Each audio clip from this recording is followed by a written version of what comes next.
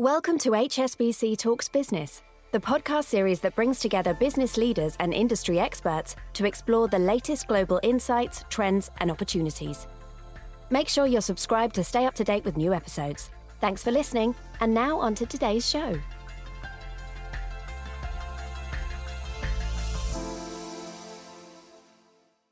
This is a podcast from HSBC Global Research, available on Apple Podcasts and Spotify. However you're listening, analyst certifications, disclosures, and disclaimers must be viewed on the link attached to your media player.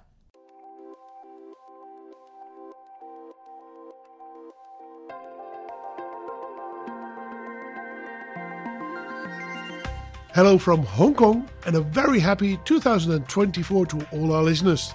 This is Under the Banyan Tree, where we put Asian markets and economics in context. I'm Harold van der Linde, Head of Asian Equity Strategy at HSBC.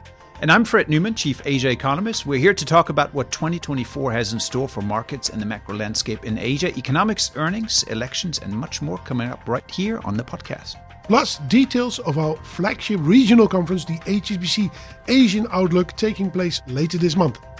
We've got a whole year to get through in the next 20 minutes, so let's get the conversation underway. From HSBC Global Research, you're listening to Under the Banyan Tree.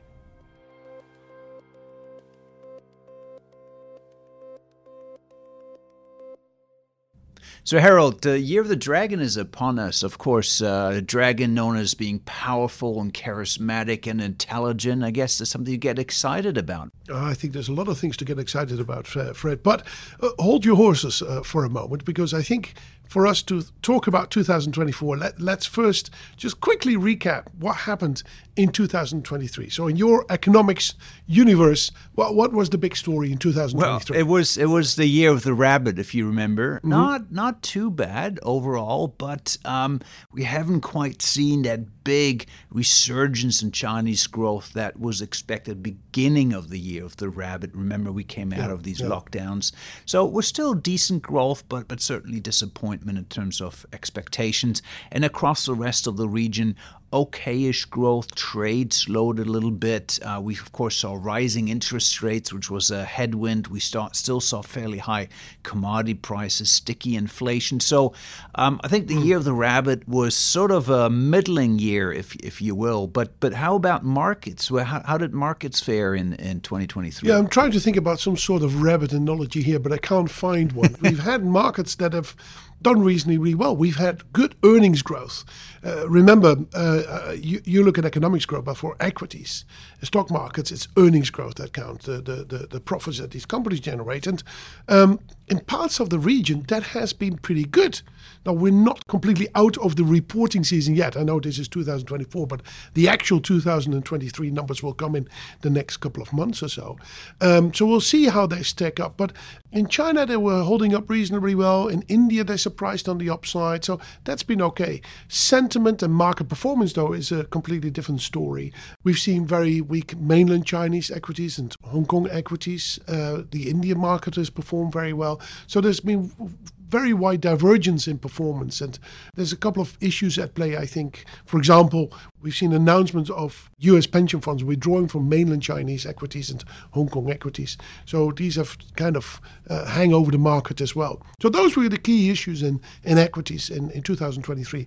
But Fred, what do you expect for this particular year?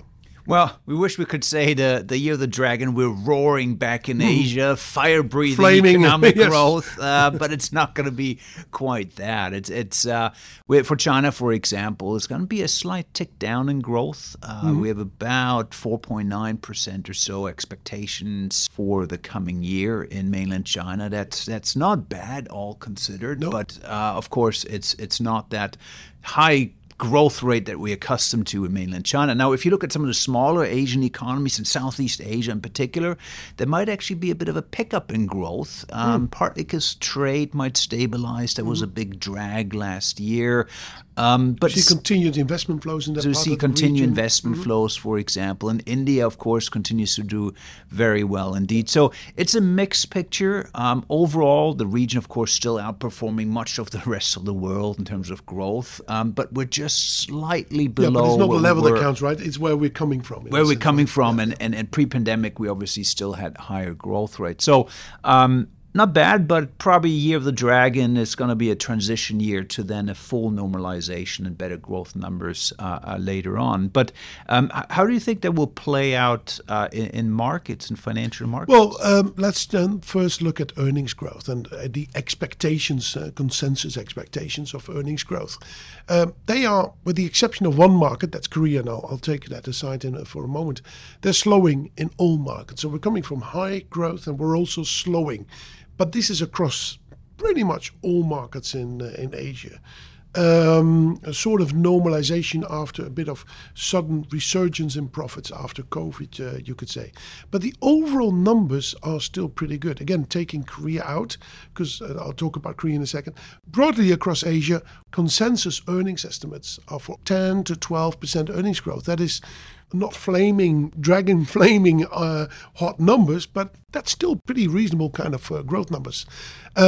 India could surprise on the upside, as it has done in 2023 last year, because there's some real earnings momentum coming through. Now, the Korea story is completely different. In Korea, consensus earnings estimates are for over 60%. That's really high. But that's a bit of a special story. It's got everything to do with the recovery in DRAM. So you see DRAM produced. So DRAM is memory chips, right, in computers and all kinds of devices. As these prices tick up, the profits of these companies just get blown out of the water. But the market is anticipating that to a large extent already. So that's a slightly different story. But broadly across Asia, weaker earnings growth, but not too bad. And China is not a particular exception to that. China's consensus earnings growth are looking for something like 14-15%. That is not bad. So it's not bad. Let's talk about some of the downside risks. Of course, we have to talk about those. Where in financial markets would you look at downside risk? What sort of could go wrong, if you will? I think for my universe, there are a couple of downsides. I would say, broadly speaking, 3 downside risks, financial risks. The first one, and I'm going to ask you about this, is simply that we've been in this stage of, hey, US inflation has peaked, bond yields are coming off, we are past the peak, and then suddenly there's a resurgence in numbers and we have to recalibrate and bond yields go higher. So the global macro backdrop that looks very supportive for Asian equities could change. We had that actually in 2023 as well. The second risk is really that these consensus earnings estimates prove to be too high and that we get some shockers coming through, that the slowdown in earnings is suddenly accelerating to the downside, in particular in China. So that's something that we have to take a look at as well. And there's a third, I would say, kind of unique risk in particular mainland Chinese and Hong Kong equities, is that we have these US pension funds that have publicly stated we want to significantly reduce our exposure to those markets and or not at all. We don't know exactly, because it's not publicly disclosed, how much they have. In some of our reports, we've made all sorts of estimates, but there might be an overhang. And looking at some of the share price performances in late 2023 and early this year, some high-quality companies have really been sold off. And so I think there's still an overhang there that's very difficult for me to see when that is fully digested. But what is it for you, Fred? What sort of risks are you looking at? Well, there are a few risks out there. One is, for example, we see on the trade side, which is enormously important for Asia, right? These economies are really highly geared towards exports. There's some green shoots that have come through of late suggesting stabilization. You mentioned DRAM, for example, out of Korea, those memory chips. That's also reflected in export numbers out of Korea, for example. Now, one of the risks could be that some of these green shoots, as we call them, these first indications that things are stabilizing, that's basically a misleading signal, that actually that was just an inventory correction, and that because global demand is so weak that you see exports come down again over the course of the Year of the Dragon. And that would, of course, knock out quite a bit of growth from particular smaller open economies. So that's one risk. How good are things on the export side, really? Yeah. A second risk would be in mainland China. It's still an important economy, not just in its own right, but for the region overall. Yeah. And here in the property sector, there's still signs of a bit of stress coming through, not sort of that quick stabilization people had hoped for. And is there a risk that things could continue to kind of sag and get weaker? And how much is that going to impact overall economic growth in mainland China? So there are countermeasures that the government is obviously pushing hard, but how quickly will they get traction? Is it going to be 3 months or another year before that we really see that stabilization? It's a policy risk in the sense in terms of what they're going to do and how much, but also then how effective it will be as well. Yeah. So those are two key Asia-centric risks, and of course a global risk that you mentioned as well. The interest rates could go up. We see oil prices, for example, spike again. But those are risks that usually in a normal year we have anyways. So those are some of the downside risks for 2024. In a moment, we're going to discuss the positives that could surprise us. But before we do that, we want to bring you some details on our HSBC Asian Outlook Conference. Indeed, this is our flagship Asian conference held in person with colleagues and guests from around the world. It includes presentations on economics, forex, bonds, and of course equities, and much more, as well as macro outlooks on a regional and a global scale. The event kicks off in Beijing and Shanghai on the 15th and 16th of January, respectively. And after that, it's Hong Kong on the 17th and Singapore on the 18th. By the way, the two of us will be among the speakers in both those locations. And if you're an HSBC client, please contact your representative for more info or visit hsbcscheduling.com.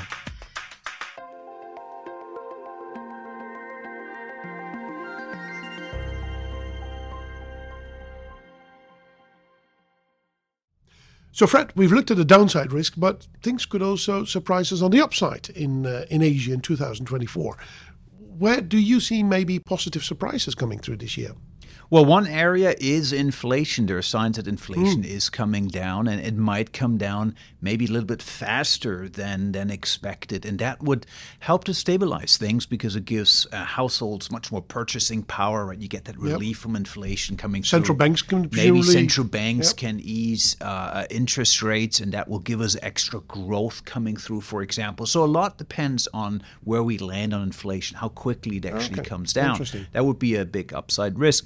Or at least a positive. We say upside risk in the business. Of course, it means it's something that's surprisingly that's positive. Yes. And then when we look at mainland China, for example, some of the fundamentals are not too bad, actually. Some of the headlines are too negative out there. So if you look at consumer spending, it's still fairly decent. If you look at the manufacturing investment coming through, it's fairly decent. If you look at infrastructure spending, it could still be positive. So as long as the housing market stabilizes, we could very quickly get much stronger growth numbers coming through in China, and that would reverberate across the region. So as cautious as the market right now is around China, we should be a bit careful, right? That the Chinese economy is still very dynamic fundamentally, and so there could be, relative to expectations, certainly a bit of better sentiment to come through, better numbers to come through. But in financial markets, Harold, is there a catalyst that you can think of where investors would say, if that happens, then really things are going to look much better? We like to have catalysts because it's an easy way to frame things. It would be fantastic if we can say on this and this particular date, the government will come out, make these announcements, and from there on, stock markets should be moving higher. That's just not the way it very often works. If I think about mainland Chinese equities performance, we've now had a couple of years of pretty dismal performance, year on year, every year down. A lot of funds have clearly withdrawn from the market. As I said, some of them have publicly stated so.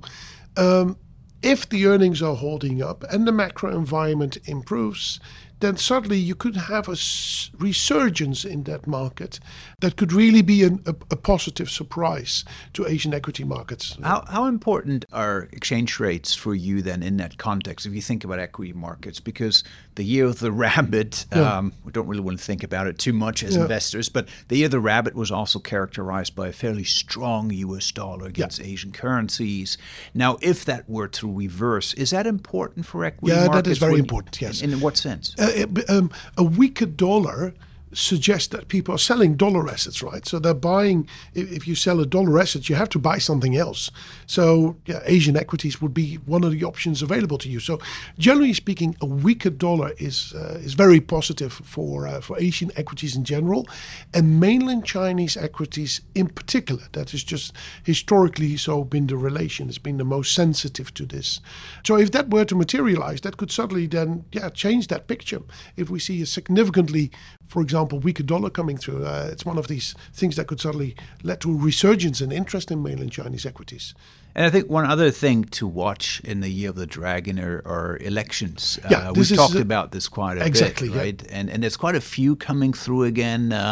Correct me if I'm wrong, but we have Taiwan still coming very soon, actually. We have India. Indonesia is the next one, I think. Yeah, Indonesia and then India. And Korea is up there as well. So plenty happening. In fact, 2024 is going to be a year when the largest number of people in a long time in the world vote. If you think Indonesia and India and of course US as well, and other in parts the US of the world. Yes. So we could see real big shifts in leadership in terms of the direction they want to go for, right? So that will be something, of course. Well, and even if these elections don't necessarily lead to leadership changes, often what happens if you have a new government, it reinvigorates the reform processes. The government comes in with new mandates, they swap out some of the officials, fresh energy, and that can be quite positive at times. Yeah.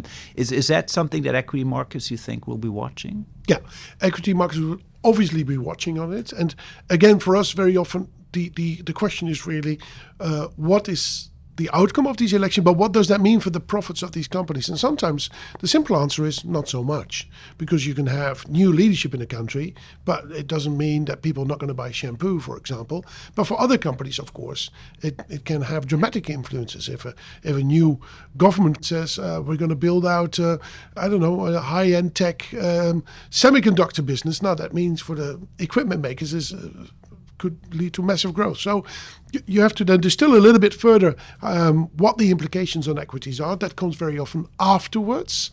And of course, it has implications for fiscal policy, monetary policy, and that's really your territory, right? That you'll be. Yeah, so for economics, it matters, of course, as well. There's really two aspects to this. One is big elections is often very good for consumption in that year. And so we tend to, all else equals, you bump up your consumption expectations for that year. There's a lot of money being spent during campaigning.